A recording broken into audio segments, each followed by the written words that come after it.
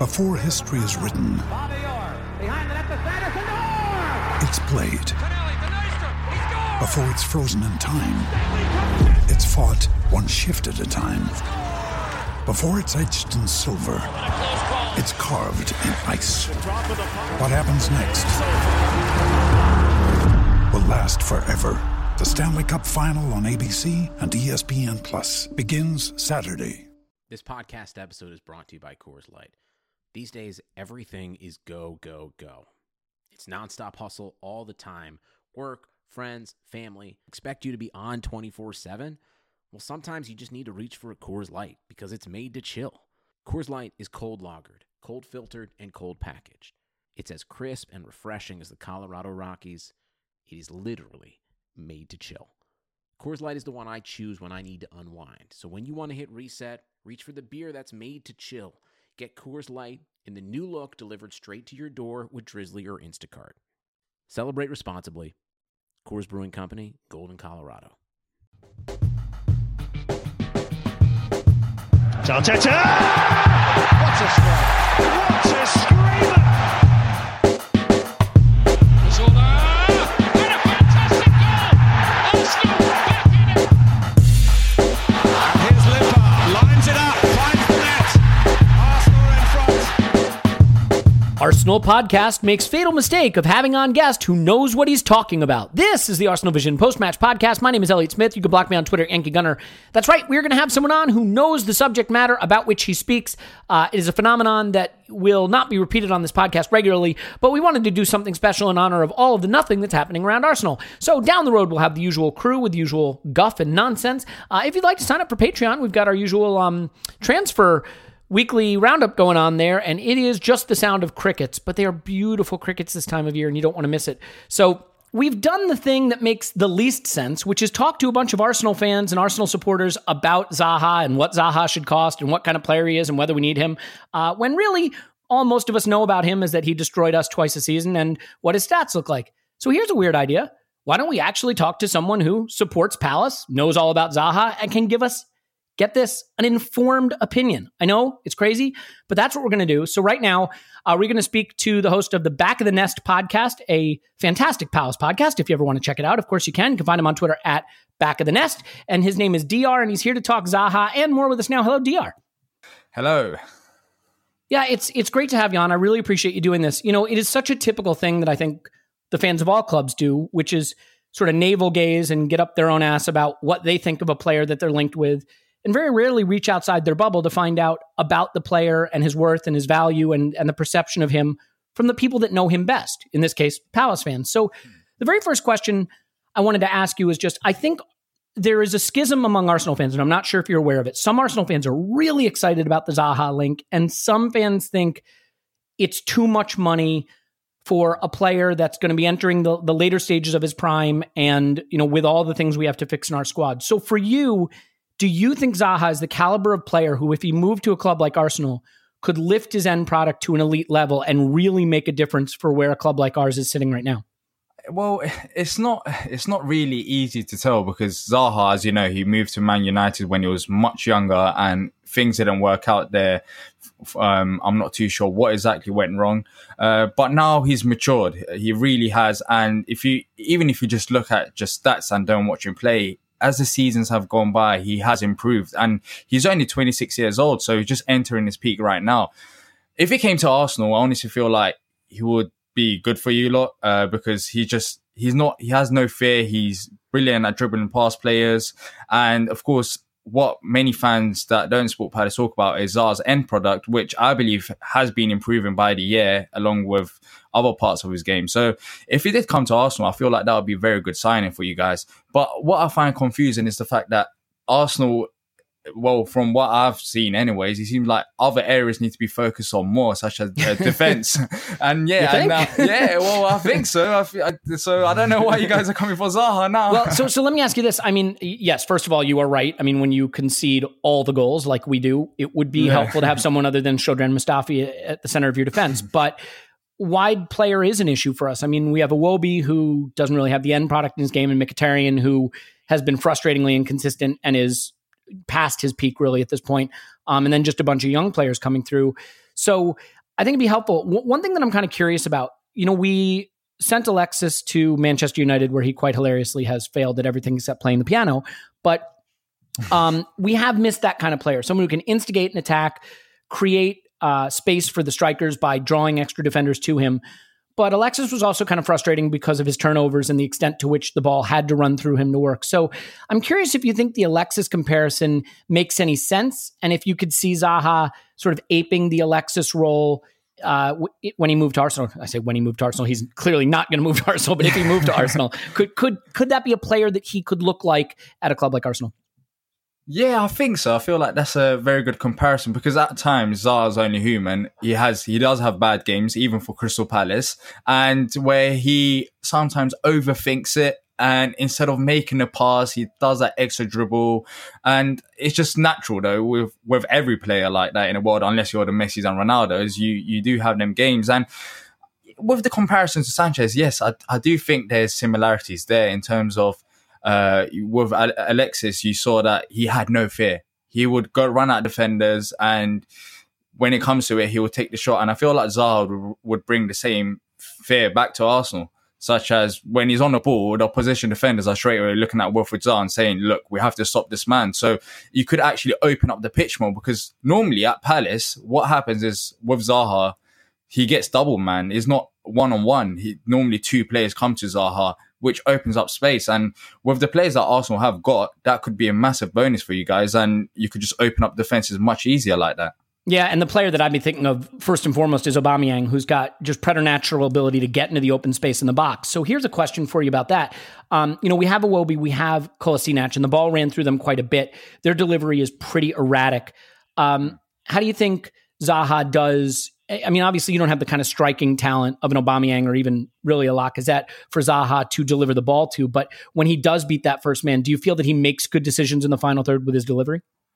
Yeah, 100%. It's just the fact that you can't really see it because of our strikers. If you look at Palace's strikers right now, Christian Benteke, he was out injured last season.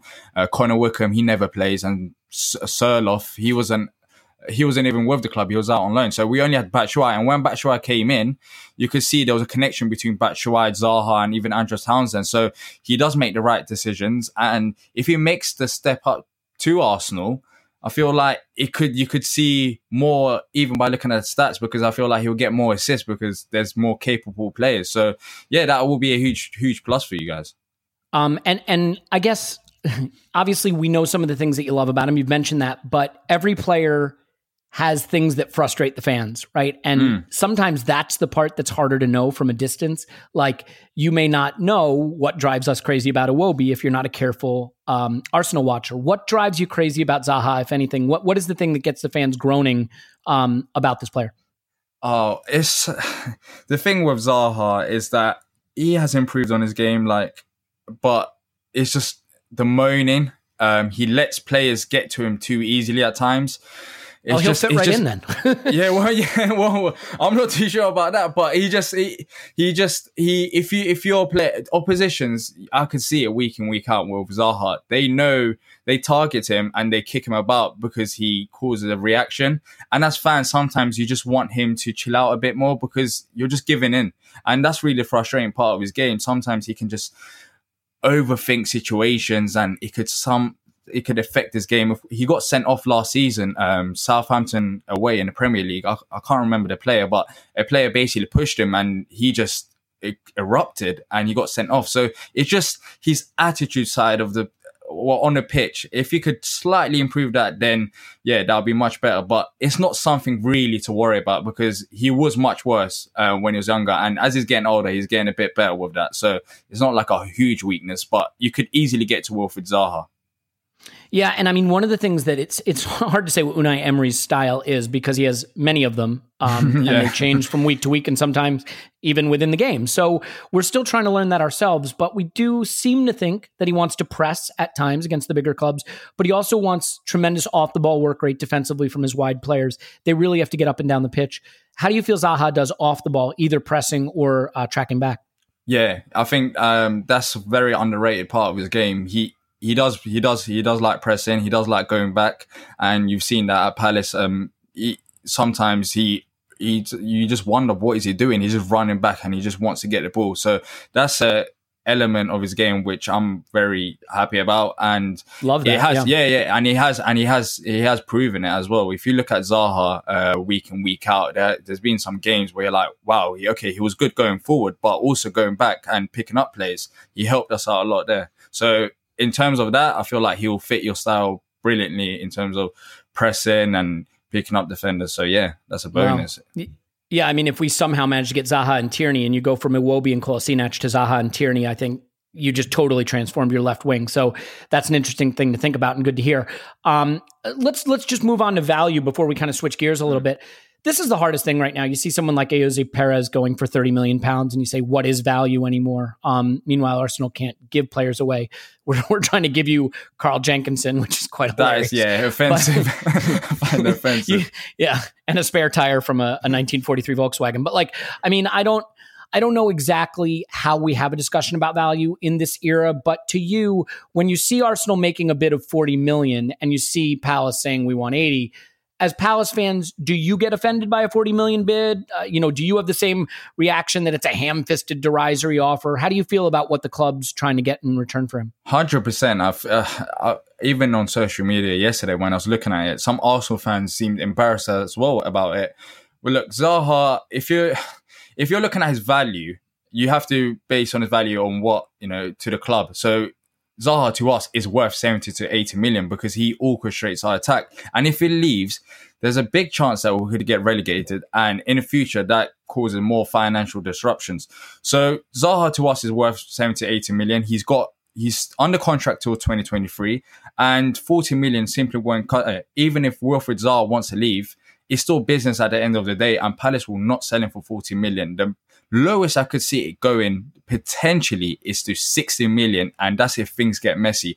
But there's no reason for Palace to sell him in the first place because he's our star man. And even if Zaha wants out, Palace could simply say, look, you're under contract till 2023, so you just have to play for us, or you just have to live by it. Nothing we can really do unless a club comes and actually pays your value, which is 70 to 80 million. Yeah, I guess the argument would be you're also flush with the Wan-Bissaka cash, right? So you don't really need to sell financially right now. You've just made a big sale. You're gutting your team. Arguably, would I be wrong to say that losing Bissaka and Zaha would be your two best players, maybe? Yeah, 100%. And I feel like the reports coming out a couple of days later, the Wan-Bissaka sale, it's not coincidence. The fact that we're actually valuing Zaha to up to 100 million now instead of 70 to 80 million. And that's because we don't want to sell two of our best players in the same window. And if you actually look at it, there's not that much time left in a window in terms of having replacements for them two players. So now that we sold Wan-Bissaka, the club really want to hold on to Wilfried Zaha. And if they were to sell him, it would make sense to sell him in the next week or two because you don't want to go up to deadline day and sell Wilfried Zaha and be left with no replacements. And that's why I'm not as worried, because if you look at it now, it seems like Arsenal don't have the money unless they sell players. And so I just don't see it happening for the time being. But then again, that could easily change. You never know with football. If he pushed more, if he was more vocal, I know it would put some pressure on the club, but as a fan base, like when you hear Zaha say he's a childhood Arsenal fan, or, he'd like to move, do you understand it? Like in your heart of hearts, so you're like, look, I get it. He wants to make this move, but if he stays, you'd still adore him, root for him, the whole thing? Or is the attitude towards him getting toxic? Not really, not right now. I'm not too sure how it will end because Zaha's brother came out publicly and said that Zaha wants his move to Arsenal, and that's not really the best thing to do. But Zaha has all our respect. He's been here since a young age. Of course, he went to United, then he came back. So I don't feel like it will be toxic because we understand the move. Me personally, I understand that as well. Moving to Arsenal, it makes sense because he stays in London next to his family, which is quite big. And sometimes you actually forget about it. Footballers are humans, and more time is more about family rather than money. And so he stays in London. He plays for his boyhood club. It makes sense. I understand why Zaha wants to move. So if it doesn't actually happen, then yeah, we just bang on. But that's if Zaha continues to perform as he does. Of course, if he decides to sulk, then that's a different situation. But if he continues to play, then why would I be annoyed at Zaha? I understand it. Yeah, I mean, it's a little different right at Arsenal because when you get these players that make noises like they want to leave, I think there's some Arsenal fans that, understandably, look, we want to believe we're the biggest club in the world. We're huge. Why would anyone want to go anywhere else? And I think there's some fans that understand there are certainly bigger clubs than us. There's Barcelona, there's Real Madrid. And, but like when we lost someone like Robin Van Persie to Manchester United, he became public enemy number one. So it might be a little different mindset. And that brings me to sort of more general questions. I think one of the things that I'm fascinated by is the different dynamics of supporting clubs at different stages of the Premier League, different size clubs and things like that. So obviously Palace did a beautiful job wrecking our season. Congratulations to you. I'm curious how meaningful that is for you guys, for the Palace supporters. Like, how much did you enjoy rocking up at the Emirates and dashing our hopes of finishing top four? Look, clubs like Palace, we of course, we're not competing for top four, top six. We already survived, so we really had nothing to play for. And then when you turn up to a big side, you want to win. And that win, believe it or not, it was so massive because even as Palace fans, you always have friends that support Arsenal, that support the United, and you don't really have much time to, to stick it up to them. But this was it. It's like, I could go up to my Arsenal mates and be like, look, Wilfried Zaha, you managed to score this goal, and as a result, you're not in the Champions League. And it's just the excitement. And yeah, I think it's really big. Sometimes it goes underestimated, and you could see it as well in the performances. The players at times do turn up when it comes to the big sides. Yeah. So, I mean, I guess this is hard to say, but like internally right now, if I took the temperature of Arsenal supporters around the world, I think there's a feeling that we're kind of a dumpster fire. We're struggling to sell. We're struggling to buy. Our defense is a disaster. We're sliding down the table. We're not really sure what to make of Unai Emery yet. Gazidis left. Our big super genius scout Sven Mislintat left. So there's a lot of panic within the Arsenal support. As someone outside of the bubble, are you picking up on the mess that is Arsenal, or do you have a different perspective on it? Well, look, at least you're not Man United. I feel like that's the positive. Yeah. At least you're not Man United. Yeah. Whoever thought you'd say that, right? Emery came in last season, and me looking from the outside, I had no expectation because you saw it with Pep in his first season at City. He didn't do all that great. And you look at the funds that Emery's been given, it's nowhere near City level. So I understand where Arsenal fans' frustrations are coming from. Of course, you've been underperforming and underachieving for a while now, but look at it. You went to the Europa League final. It didn't go well. Yeah. The Europa League final bit, that didn't go well. I was watching that game and I was actually embarrassed for you guys. That didn't really go that well. Look, that didn't go well. But you still went there, and it's not the end of the world. I feel like it's going to be a slow rebuilding process with the owners that we've got, unfortunately. But you just have to trust in Emery. And at times, yes, Emery was at fault tactically last season, but sometimes managers need to adjust as much as players. And you only see next season what Emery's like, because as you said, you switched up and you're not even too sure what Emery's trying to do. So you just need a bit of time in the Premier League. And unfortunately, you're not really given time, are you? Most managers, most owners demand success straight away. So what my message would be to Arsenal fans is that, look, yes, you've been underachieving, but just stick by Emery and be a bit patient. You've still got players that Emery probably doesn't want there, and you have to get rid of them. You have to bring in new players, and it seems like you're not going to be able to. You haven't got the funds to do that immediately. So just patience is the key, really. Don't scan my Twitter timeline, okay? Because patience is not my chief quality. You've just stuck it to me pretty good there, but I appreciate it. And everybody listening will be laughing. We have a regular on the pod, Clive, and he will be smiling ear to ear with what you've just said, I assure you. So how about we finish with this? I mean, as someone who supports, a club that's not competing for top four, not competing for the big trophies, when you go into a season, I mean, is the goal just don't get relegated, win a few big games? What do you hope for as a supporter of Palace? And maybe one step beyond that, when you see Arsenal fans moaning about, we're going to finish fifth and we're only going to make a Europa League final and maybe we'll make a deep run in the FA Cup, like, do Palace fans look at us as sort of entitled prats, or do you understand that we have different levels of expectations? I understand it, but there's so many fans that don't unfortunately understand it. Just the expectations are just so different between Palace and Arsenal. And of course, I have banter with my friends, Arsenal fans, and we laugh about it. But going into next season, Palace, the owners want something different to fans. Look, the owners want us to survive 100%. And that was the expectations last season. And that's why it caused a bit of a frustration, because at times, tactically, we just wasn't going for games and we were just playing for draws, and it was so frustrating. But next season, now that Roy Hodgson's had, it's going to be his second full season. He came in midway point, not midway, but couple games into when Frank de Boer left.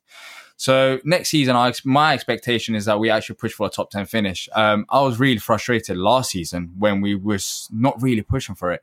And we've got Wilfried. If Wilfried Zaha stays, we've got him now. If Wilfried Zaha stays, we need to show him that we're trying to push on as a club, because why should Zaha stay at a club who's just trying to survive? He just doesn't match his expectations. He's got the talent to play at a higher level. So the club need to really show, and it's not only the owner, the manager really needs to show Wilfried Zaha, look, Wilf, we're trying to actually play some exciting football and we're trying to push on. So stick by us, and hopefully good things will come in the future. So it's really important next season that we actually play to win games. So yeah, there's been games that I'm thinking back, he was just so annoying. Yeah, well, we have them too. Trust me. When you losing at home to Brighton with top 4 in the line, not great. When you look at what Leicester did, I know it's once in a lifetime, once in a history kind of thing, winning the title, or what Watford's doing.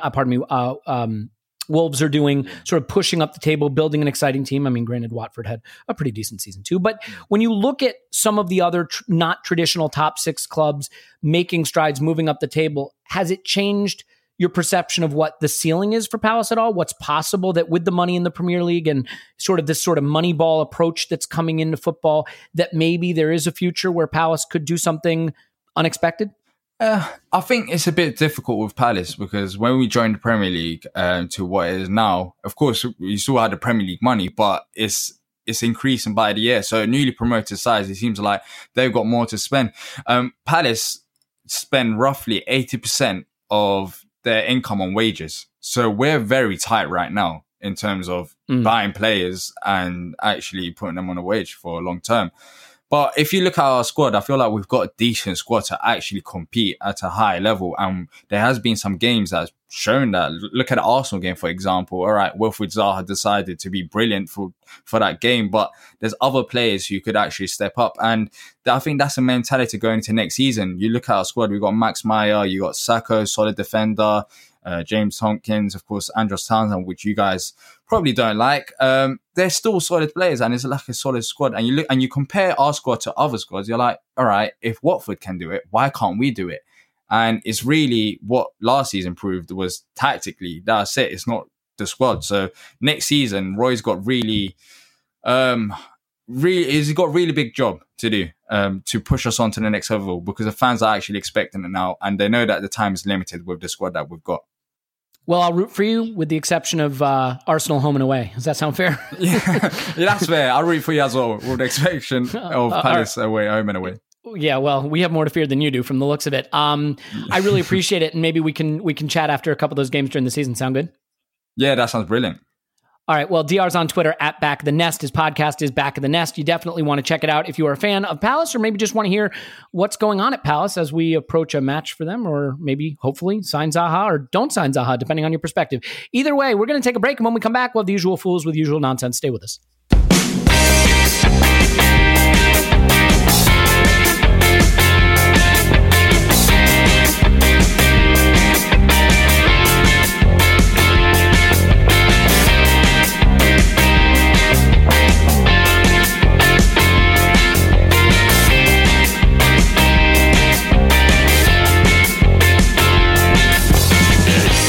Back with the usual gang, and I say the usual gang, but it's not really the usual gang, because there's a guy here that he used to be usual, now he's a little bit unusual, but he's ready to be usual again. His name is Tim. You can find him on Twitter at Stilberto.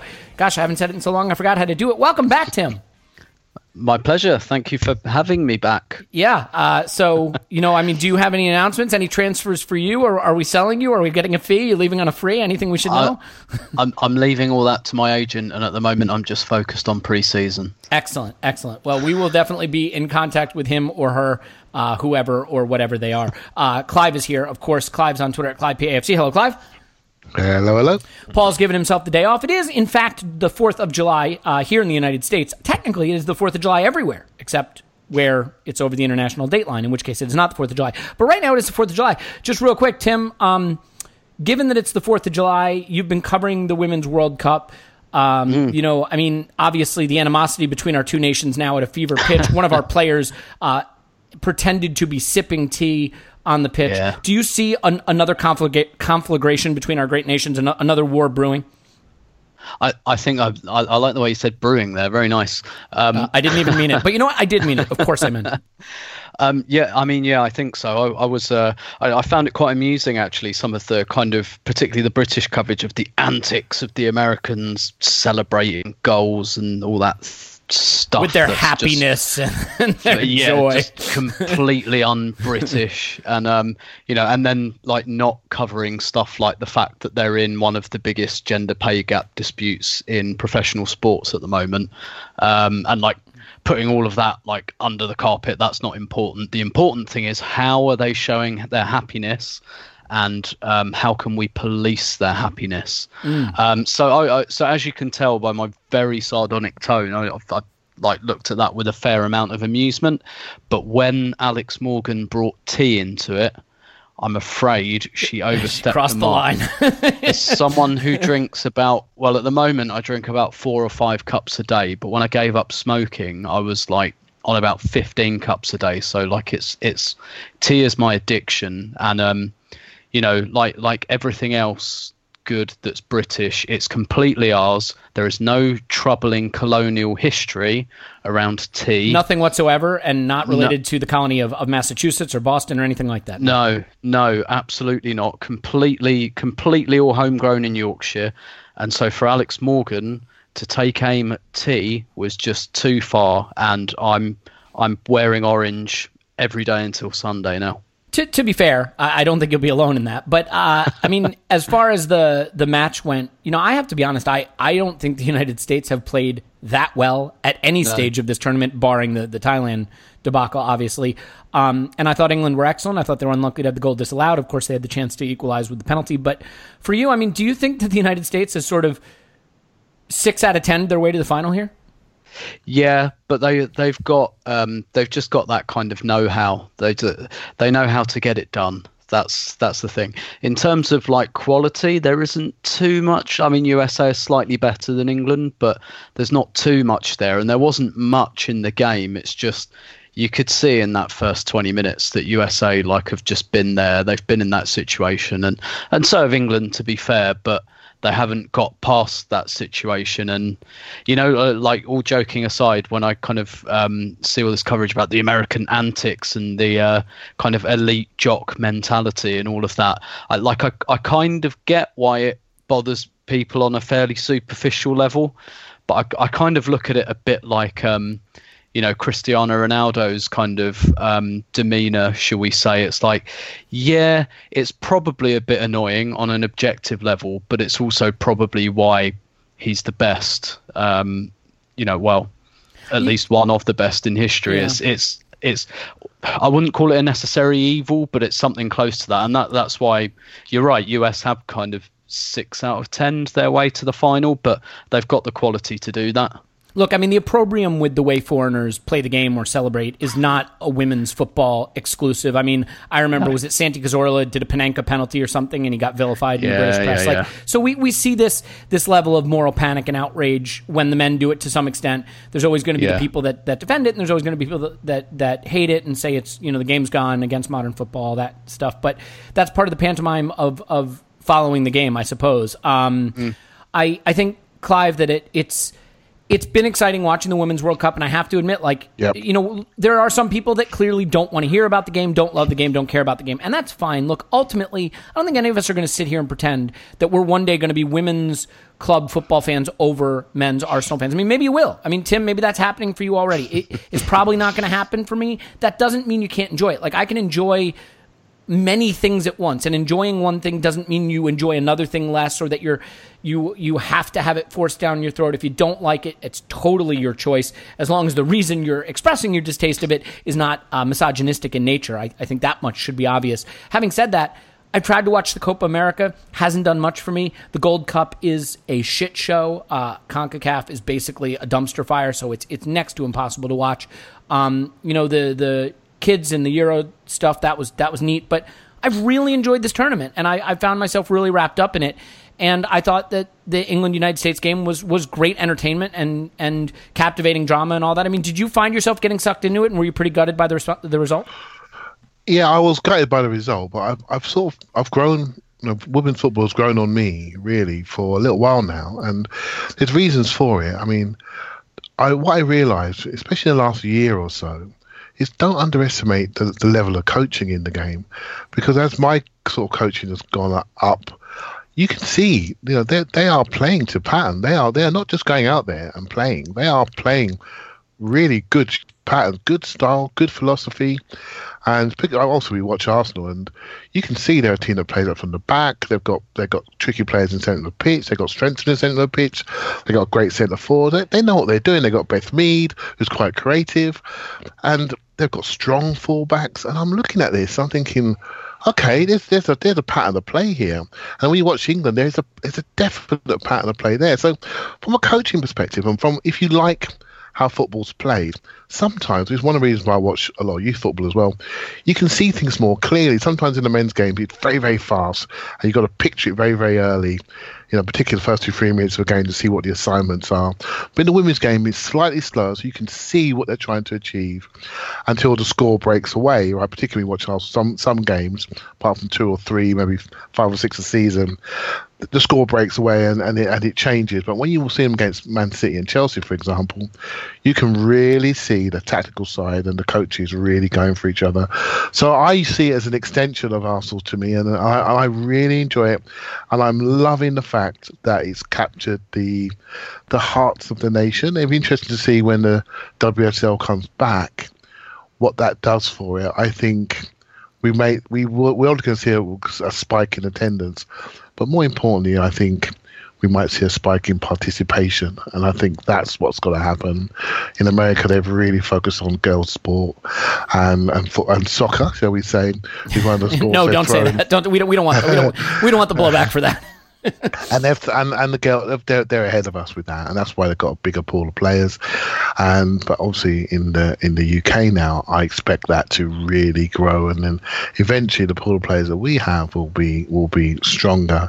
And I think that depth will reach to our game, and then eventually, I do agree with Tim, the gap between the US and England is really narrowing compared to the way it was 2-3 years ago, and they edged it on the day, but that first 20 minutes was a bit sobering actually when they really put the pedal down. But England fought back and were unfortunate not to at least take it to extra time. So yeah, very enjoyable, and I see it growing continuously. It'd be interesting to see what happens with Phil Neville, to see how long he stays within the game, and that's going to be an interesting one to watch. And when he does go, how they follow him. That's going to be interesting to see what they do next. So I think these are the next indicators for me. But yeah, really enjoyable, and it's great to listen to Tim on The Guardian and really get some broader knowledge outside of my knowledge is more Arsenal based and England based. But Tim's got obviously a global knowledge, which is great. Tim is having a moment, and it's nice to see with the women getting all this attention that there's a man who's able to benefit from it, because I think that's absolutely well said, right? Look, it is kind of funny though, right? Like, I'm not a particularly patriotic or nationalistic or person who cares about like nations or countries or any of that stuff. We're all citizens of the world in my book. But like, it is funny how you turn on a sporting event where your country's involved and suddenly like you're draping yourself in the flag and you're singing the national anthem. It's crazy how it really does get your blood pumping. One of the important things in terms of maintaining momentum, but the reason like you've gradually seen this momentum during the World Cup and how that then kind of harnesses when the Premier League and the Champions League comes back and everything, and it's competing in that space again. But what people really need to see, because right when you watch the football, right, people are watching it and they're going, yeah, this isn't really much to it. It's just football, right? Like, some games are good, some games are crap, some games are great. It's just like any other football.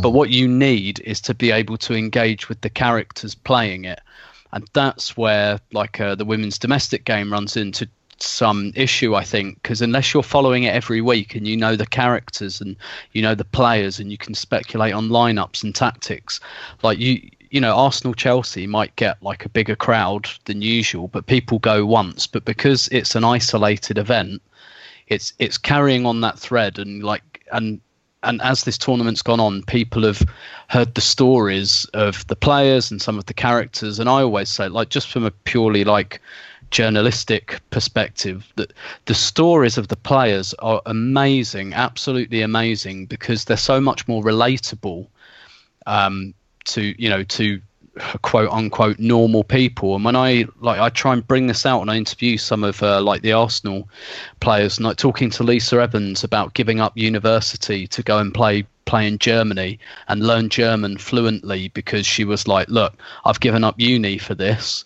I've left my family in Scotland. I have to make this work. So I've got to learn German. And, you know, exactly the same challenges you and I would face if we decided to go and take a job in Germany. Whereas I'm not saying those challenges don't exist for men's footballers, but they're far more cushioned. You live a far more cocooned lifestyle. And if it doesn't work, you can come back to another big club in a year.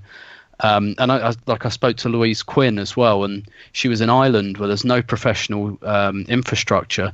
She made and edited her own highlights video and started sending it out to agents, and then got a move to Sweden, and lived in Sweden for 2 years to go and play football. Like, how random is that? And again, this is like her livelihood was on the line when she did that, because she had to go and find work.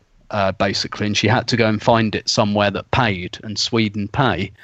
So she went to all this trouble and utilized these skills she didn't really have. And like, you find these stories coming out more and more, and I think getting those stories out there is a big part of maintaining the momentum. Yeah, I think that's really well said. You know, it's interesting to look. I think because we're all obsessed with Arsenal, we think that this is how everyone follows football, is they're obsessed with a club. They follow every single minute detail. Obviously, that's not the case. There's a reason that Cristiano Ronaldo and Lionel Messi have more followers on social media than any club does. There's a huge global fan base, probably the majority, who don't really care about a club. They love the stars and they tune in to watch them. And that's how sports grow. Big stars drawing in people from being casual to being more involved, and then eventually, you know, loyal, dedicated fans like we all are. And look, there is nothing more cringe than going with the whole, hey, now that I have a daughter, I'm a feminist thing. But I'm going to go there just for a second, because this was really interesting to me. Look, as a man, you turn on the TV and there's a lot that caters to you. When I turn on Arsenal, my daughter, who's going to be 4 years old, Daddy, are you watching soccer again? Yep, watching soccer again, honey. Don't worry, I'll be a dad eventually, promise. But like, when I was watching the Women's World Cup once, she walked in the room, Daddy, you watching soccer again? Yeah. She said, Daddy, it's girls playing. And she came and sat down next to me. And she's like, look, the girls are playing. And like, I know that sounds silly, but, you know, as a guy, you don't get it, because you turn it on and there's always guys doing stuff. And you're like, oh, man, I want to do that. But like, for a little girl to see other girls, women, obviously, but she said girls, doing that sort of thing is very important and very inspirational. And like, if you have a daughter, and not just if you have a daughter, if you're a woman, if you have a sister, if you have a friend, if it's you, whatever it is, the point is, like, to see people that look like you, that are like you, representation is important. Representation ethnically, representation nationally, representation in terms of gender. And I see that in her in a way that maybe I wouldn't have realized. So I know I just went with the whole cringe, now that I'm a dad to a daughter, I'm a feminist, but like, it does help you see the world through the eyes of someone experiencing representation for the first time. And I just want to make one more comment on that point. We get great reviews on the pod, and I am so thankful for all of them, and I obviously urge you to do more of them. But there was one review I came across that said, oh, you know, this podcast is misogynistic and racist and all this stuff. And, you know, it really hurt me. Like, there are trolls and you hear things, but like, that hurt me. I know we occasionally make the sex joke, and we have a lingerie sponsor, and, you know, Paul is particularly crass. I understand that. Apologies for him. Kidding. But like, we hope that we are inclusive. I hope that we send a message of inclusivity. You know, I know we're just a bunch of guys talking about football, and we can do more to be inclusive, but hopefully the feeling that we send out is a positive message of inclusivity, because I think I speak for the group when I say that is very, very important to us. And Tim, I'll let you have the last word on this. We can move on to some Arsenal stuff. Yeah, and like what you were saying about your daughter as well, that you're right, that is very important, but it's just as important that young boys see that as well. Yeah, great point. So that they don't find it odd, like girls playing football. That's just as important. And I'm thinking of Per Mertesacker here, that interview he did with Amy Lawrence, and he was talking about how like Arsenal have started doing this thing in their junior teams where like some of the 2 or 3 best players in the women's junior teams come and train with the boys' junior teams 2 or 3 times a week. And Per Mertesacker was talking about that and saying that's as much for the development of the boys as the girls, so that they understand, and so that they because like Per's got this big thing about, look, most of them aren't going to make it as footballers, so we have a responsibility for them to become good human beings as well. And he was talking about how that engenders humility and respect, not just for women as footballers, but for women full stop. And he said, there's a nice little quote at the end of it as well, where he says something like, when you're privileged and you introduce people into a group who aren't as privileged, you sometimes see your privilege in a way that you don't usually see it. You understand that you're lucky, and that kind of creates intelligence and humility and awareness. It really brought to mind that point. And I have my doubts as to whether the WSL's all of a sudden going to skyrocket after the World Cup. I think there'll be a little spike, but I tend to agree with that. Yeah, but if we can get these things right, that's important as well. And I want to just speak to the people who do take the opinion of like, okay, fine, but I don't want it shoved down my throat. I don't want it thrown in my face. Like I don't like it. You are totally entitled to not enjoy it. Like that doesn't make you a bad person. It doesn't make you a misogynist, unless those are the reasons specifically for you not enjoying it. But recognize that like the fact that other people enjoy it and want to engage with it and want to talk about it doesn't mean that they're virtue signaling or any of that, politicized language. Like it's just good fun. And like for my daughter watching that, like that was powerful for her and that was important for her. And you're right, Tim, like there's a generation of boys who won't be idiots on the internet saying, oh, why are they out of the kitchen? Because they will have grown up seeing women do these things and seeing that it's totally natural and normal for that. So again, if it's not for you, I don't want to be the person sitting here saying it has to be or you're bad if it's not for you, because that is certainly not the case. I just think like, turn off the podcast or turn off the TV or turn to the, there's music people like that I can't stand, but if it speaks to them, I'm not going to tell them turn off that song. Like it's okay. It's okay to like different things and engage with it differently. And I think that we can put a pin in it there. We could go on. I certainly don't want to moralize any more than I have. And I apologize for going down that road, but I think there is an element to this conversation that you don't want to just pretend you're avoiding. And at the same time, I will love the time when we get to the point where we can discuss this just like football with none of these ancillary issues surrounding it. And then if you're not interested, you tune into something else. But don't tune into something else. We're going to talk Arsenal, if that's okay with everybody. And Clive, I am very excited for what is about to come because Raul and the gang, they're getting ready to go to Uncle Stan and ask for money. They're going to turn out their pockets and say, we're poor. Can we have some money to go buy players? And I'm sure that that's going to go great. So how excited are you for the Arsenal leadership to go to the owner and go get a huge pile of money out of his bank account? Yeah, I don't know if I believe that story, mate, to be honest with you. I think that's rubbish. Yep. I think we all know that the money, it was all leaked and briefed, our sort of budget, and we've done that before. Excuse me. In the end, I think. Do I have you a little choked up there for my big soliloquy? I apologize. Yeah, sorry. Arsenal will spend what they need to spend and what they can spend. Rather than the spending, I'm really interested in the selling, to be honest, and to see things like Nacho Monreal getting a new contract potentially, or an extension. That sort of bothers me because that's a weakness that's been there for a while, in my opinion, and we want to move away from it. But that's just how I view it. And if people are getting extensions based on what exactly, I want to see the success criteria for that. So can I ask you a question? And maybe this is just me trying to be optimistic, and everybody listening is like, "You doing what now?" Is it possible that the Nacho extension presages a possible sale of Kolasinac and the bringing in of Tierney, and the idea that let's keep Nacho so we have an experienced backup since we're moving on Kolasinac, or is that just me wish casting? No, that's the other option. I can see that too, but I obviously we need some if buts and maybes to happen there, and we haven't read much about Kolasinac going elsewhere. So I think let's see what happens. But I don't want to start seeing a group of older players getting new contracts, right, and potential improvements in money. I know it's probably a 1 year option, so it might be the same money, but I want to see fundamental change to the squad to take away the problems that we've seen before, because they will repeat themselves again, and we're conning ourselves if we believe they won't. So that's what I want to see, and that will boost up the money, and that will create further options for us when we want to go and buy. So I'm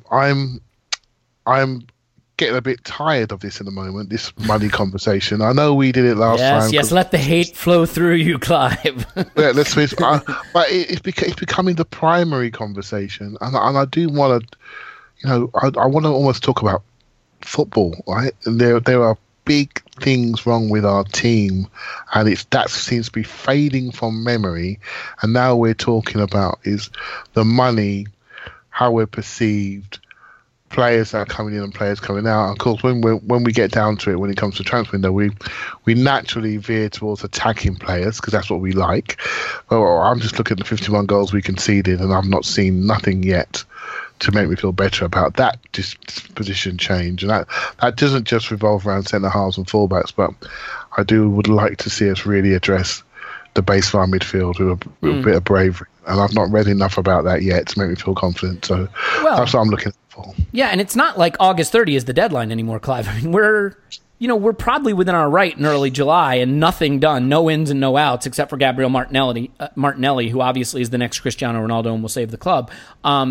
Yeah, I mean, I think it's fair to worry. Tim, let me ask you this. Since you've been away from Arsenal, which is unusual for you, but maybe it gives you perspective that the rest of us who are just in the weeds with it constantly don't have.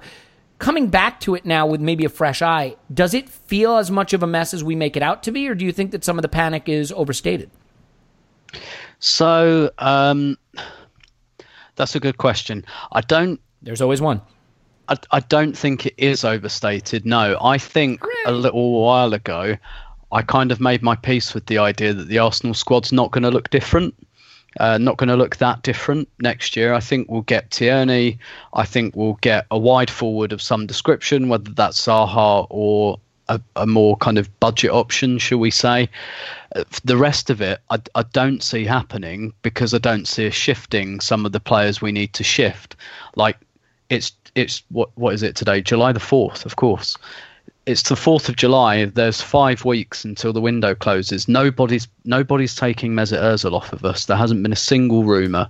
Nobody's taking Mkhitaryan off of us. Absolutely silent. I don't even think anyone's going to take Mustafi off of us. So basically, in terms of what we sell, I think we're probably looking at hoping to give Carl Jenkinson away for free because obviously his salary is too big for people to take.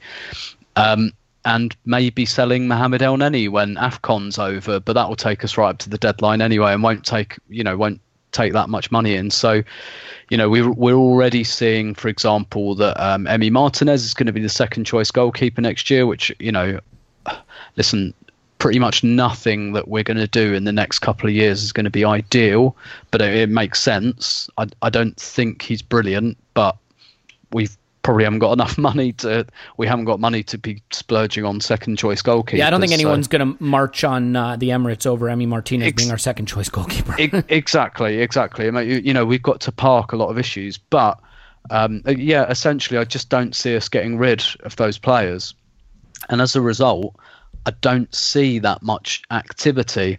I'm not convinced we'll see a central defender just because I don't think Mustafi will go. We've got plenty of numbers in central defence. We haven't got a lot of quality, but there's a lot of players. And unless we shift some of them, I can't see us buying a defender. It seems pretty clear we're in the market for a wide forward, which again makes sense. That was the only sort of thing we did in January as well, was to bring in a wide forward. So that's obviously a priority. Whether we try and do anything to replace Aaron Ramsey, I suspect we might try and do something there, but effectively when we pick when Unai Emery picks the team against Newcastle on the opening day, I think it's going to look very familiar. And essentially, I've literally just put out the column for this week about this. We've got to look at marginal gains. We've got to look at how we can create more strength, greater strength with what we already have. Can we get little improvements in places? Can we get, certain players playing a bit better? Can we look at different partnerships in key areas of the pitch? Because essentially, I think Tierney will happen. Like I said, a wide forward will happen. I don't think it will be Zaha. Therefore, it will probably be someone who's not going to be ready to, start the first game of the season or anything like that. Brahimi's pushing 30, so he's the perfect candidate. yeah, and that might happen. Yep.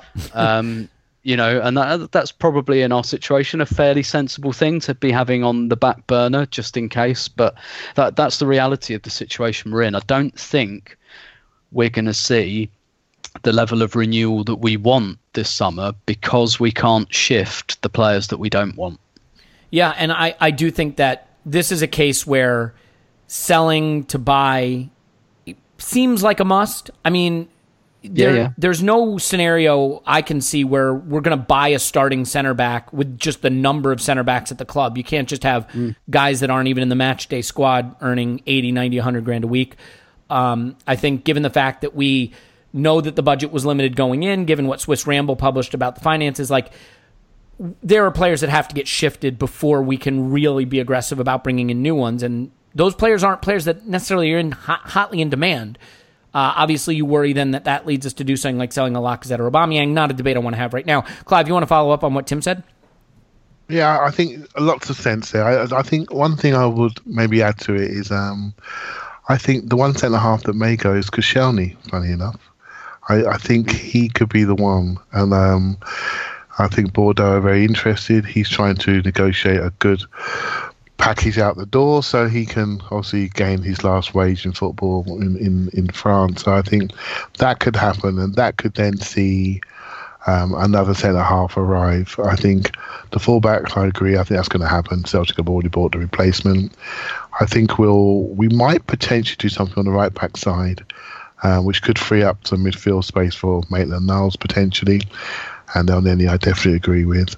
And if the wide forward comes in, I do feel strongly that will, when I say strongly, I feel maybe it's a bit of a speculation that we might see a positional change for Iwobi to try to be that Ramsey replacement. I think you talk about marginal gains. I haven't seen your article, Tim, but there's a couple of players that we need to fix positionally and improve positionally, and I do think Iwobi one.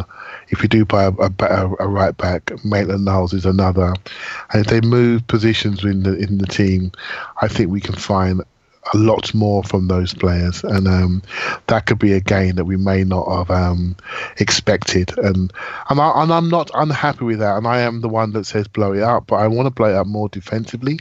I'm sick of the weaknesses running backwards because they cost us in the end. And I would like to see a change in one centre-halves, obviously the full-back areas, but the one thing for me that I want to see us address is the Granit Xhaka situation. I think he could easily be our captain next year, but I also think he has limits within his game that almost epitomise our ability to do well under big moments. And if I was in charge, I would take that player out. There is a market for him, and I would replace him with something else. And I'm looking around our competitive landscape at Spurs, for example. The last three players they bought was Davinson Sanchez, Lucas Moura, and they bought Tanguy and Ndombele. And all three of them are quick, powerful, athletic footballers, and they're telling you the way the game is going. And we have got players that cannot cope with that at the moment, and cannot cope with what City and Liverpool will no doubt add. And we need to develop a team that can cope with our competitors to overcome them and then get our place back into the top four. We can't ignore what's happening around us. Well said. Tim, I mean, do you have a feeling about... I mean, this is an Arsenal podcast, so obviously we want to talk about Arsenal, but unfortunately, I think a lot of Arsenal's hopes right now depend on other clubs maybe being a bigger dumpster fire than we are. Lampard announced at Chelsea. United seem a bit of a mess. It's unclear what their tactic is right now. They don't seem to be going after Galactico signings, although they spent a lot of money on Wan-Bissaka. Spurs did just get Ndombele, which is obviously disheartening. How do you feel about the sort of top four cluster behind Liverpool and City, and whether the circumstances at those clubs give you cause for optimism in the upcoming season? You're all hitting exactly the right notes. So first of all, Clive, I very much did mention Iwobi and Maitland-Niles possibly moving positions. Fantastic. We've always thought alike, haven't we? I just read his stuff and then pretend I'm coming to it anew. That's all I really do. I know, Tim. I know how he thinks. It's got to be. That's the way we've got to maximise what we have, right? Got to be. And I'm pretty sure Iwobi gave an interview recently where he said, I've always seen myself as like an attacking midfielder. Now that's obviously a very broad definition, but that's quite a broad definition, but he didn't say wide forward, you know. But anyway, that's all in the article anyway, and Clive went into it anyway. Yes. One thing we're all very down on Arsenal at the moment. I know I am. Like after Baku, I was just like, piss off. I don't want to see you for 2 months. Go away. And you know, went and did other things. But one thing we probably, as downbeat as we feel, that we've got to remember is we were only 1 point off of fourth, and we did get to the Europa League final. So we were very, very close. And I know that's not, you know, that might not be a comfort. In fact, it might be the opposite of a comfort. But we might not even have to improve to achieve our target of getting back in the Champions League. We could be the same team with the same flaws, making the same mistakes. We could concede 50 goals instead of 51 and finish fourth, or win the Europa League. So, and I know that's not exactly a resoundingly positive message, but there's an element of get real here. We're not going to be challenging to win any leagues for the next couple of years. But to get back into the top four is not an insurmountable mountain to climb. Chelsea have got a transfer ban. They've just lost their best player, and they've hired someone entirely based on sentiment who has no coaching experience at the top level and arguably underperformed with the club he was just coaching. You know, Spurs, I don't know about Spurs. They're like Teflon. What happened to all of this talk about like Eriksen leaving and Pochettino maybe leaving, and like nothing ever seems to stick. Every summer comes by and everyone seems to forget like about all their good players, and I think the former could still happen. To buy them. For what it's worth, I still think that they could lose a player or two. I think Eriksen and maybe Alderweireld, but Alderweireld has this clause like where he can go for 25 million, and I know he's 30 now, but in today's market, and it's silent. It's like I really want to get like a big flashing luminous arrow and just point it to their stadium and go like, why aren't people interested in buying their players and taking their manager? It's like the Men in Black thing every summer. Like everyone just forgets about Tottenham and they remain completely unscathed. But anyway, with Spurs even, I think, were they 12 points worse off in the league last season compared to the season before? I think they've had 3 consecutive point drops now. The Champions League final covered some sins for them, but they are a team that needs renewing as well, and they're trying to sell players and they're trying to bring players in, and they've bought a couple of players in already. So we don't know with Spurs. Chelsea, you know, don't look that convincing. United don't look that convincing. So even if Arsenal stand still, we've still got an excellent chance of getting back into the Champions League, which I understand is not the warm, fuzzy, positive message everyone wants to hear, but at the same time, it's not the doomcast either. Yeah, the only thing I would say, and I'm not saying that I necessarily feel this way, but I think the counter argument that would be made, and I'll just make it for the sake of getting it on record, is that our underlying metrics, in particular, like our XG difference last season, shots for, shots against, all that, were not a little bit worse, but demonstrably worse than Spurs, Chelsea, and United. Of course, and so it could go the other way. By the way, I want you to know, I tend not to subscribe to that as much because I think Chelsea are going backwards. I think United are going backwards.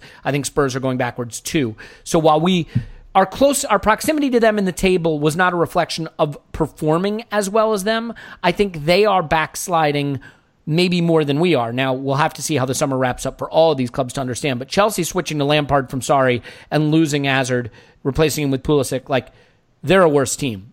There's more to be done, perhaps, but we will see. United, I think. Yeah, go ahead, Clive. Save me. I don't know if you. You normally save me, so I'm going to save you, right? But I think the Chelsea one it's going to be one to watch, right? And with Lampard coming in, he's going to come in. So immediately now, Chelsea fans are going to be on board, right? The situation's been laid up. We all know he might get 2 years because of the situation with the ban. So he's created an environment where he can actually lose. And it won't be the end of the world for him. No one's going to boo him. Now, let me give you another scenario, right? He starts to win.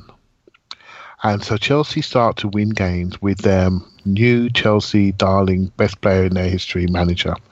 We have a manager that people don't really love, but they know he's trying to do a job, right? So, and he doesn't win.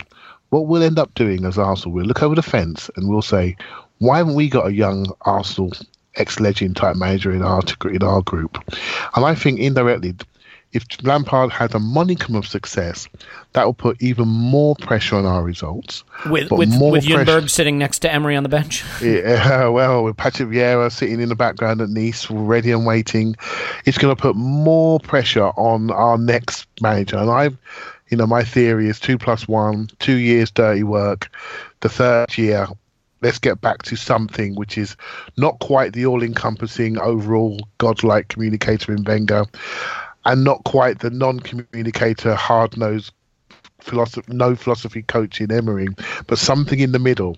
That's what we need.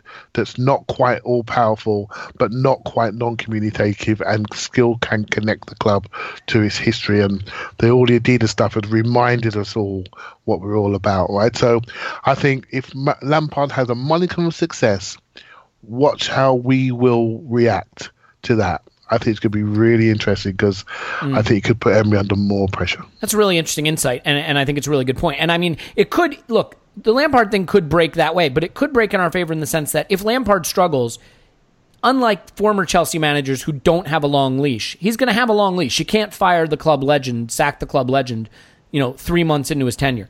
So, if it's not working, they'll probably stick with it at least the whole season, which could be great. I mean, if it works, not so great. Let's finish with this just real quick. Tim, you buy your shirt yet? I've not bought the shirt. I did buy the warm-up jacket. I'm a bit of a sucker for the warm-up jackets.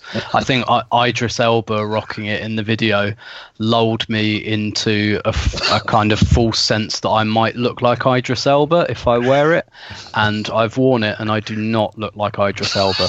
Well, I'll tell you what, we are going to give away a shirt, actually a home shirt while that's available, and then an away shirt when that becomes available, but you're not eligible to win it, so you're going to have to shell out to get one. Did you guys see the Fabric of Football video that Arsenal put out? The documentary? Yes. Yeah. Any thoughts on that, Tim?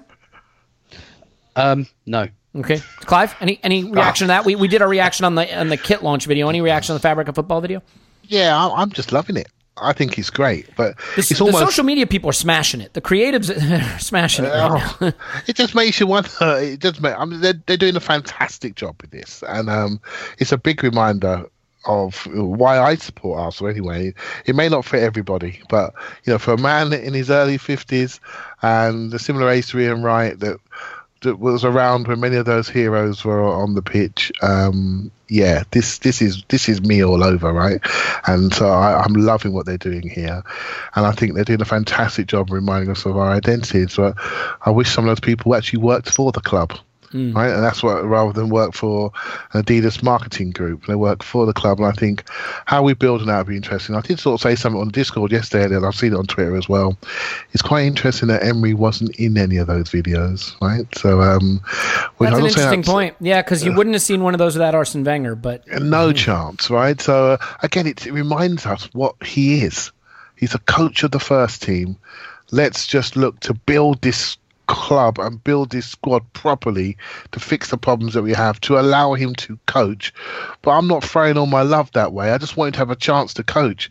And he cannot produce anything more if he's still got Mustafi and an aged Koscielny at centre half. It's not going to work, mate, no matter what we sign on the left wing. Meanwhile, Mesut Ozil's PR directors and Pravda guys are pumping out the propaganda left and right. So that is a battle to keep an eye on, because Emery needs to volley back pretty quick. Yeah, he does. I'll tell you what, I will be going to some pre-season games this year, that's for sure. I know Tim doesn't like pre-season, but I will be going. I will be going to these games, and I will be reporting back. So I'm going to go to as many as I can. I think they even play... So the younger players play Hitchin Town. They play Bournemouth at the weekend. Barnet. I don't know we go to Barnet, but Hitchin's only literally around the corner from my house. So I'm going to go to that one. And I'm looking at Barcelona as well, and I'm definitely going to Emirates Cup. So I'm going to get a real... I think it's important this year to have a good look and see what changes there are, right? And so yeah, that's my near term. Good stuff. Already sorted out. Well, it's Boreham Wood at the weekend, and I can assure you we will be putting out a podcast next week. It will not be a Boreham Wood post-match podcast. That's not happening. I'm sorry to anyone who was looking for that. We will have a Patreon transfer roundup next week to announce Zaha and Tierney, so that'll be fun. If you want to sign up for the Patreon, we love you for doing it. But if it's not for you, again, totally understand. Look, the plan this summer is one for everybody every week, one for patrons every week. That way there's hopefully a great podcast out for you for free every week for everybody. And then when the season rolls back around, right back into our usual nonsense of putting out a pod after every match. So, we appreciate you for listening. And if you're signing up on Patreon, great. And if not, hopefully you're still getting plenty of great stuff from us. We're going to try to put out another YouTube video soon. The next regular podcast will be our 300th episode. So we're going to try to do something special for that. And I'll probably drop the ball and it'll just be us talking into microphones about Arsenal. But I'm going to try to do something special for that. And for anyone who's been here all the way, part of the way, or even if this is your first episode, we love you and we really appreciate it. Tim's on Twitter at Stillberto. Thanks, Tim. My pleasure. Welcome back. Great to have you. Clive's on Twitter at ClivePAFC. Thanks, Clive. Thank you very much. Reasonably acceptable to have you. My name's Elliot Smith. You can block me on Twitter, Yankee Gunner. Give us a 5-star review. Write nasty things about Paul and Scott. He'll be back at some point, too. Hope you enjoyed this one. We've got Boreham Wood at the weekend, so I can finally say we will talk to you after Arsenal 10, Boreham Wood 0.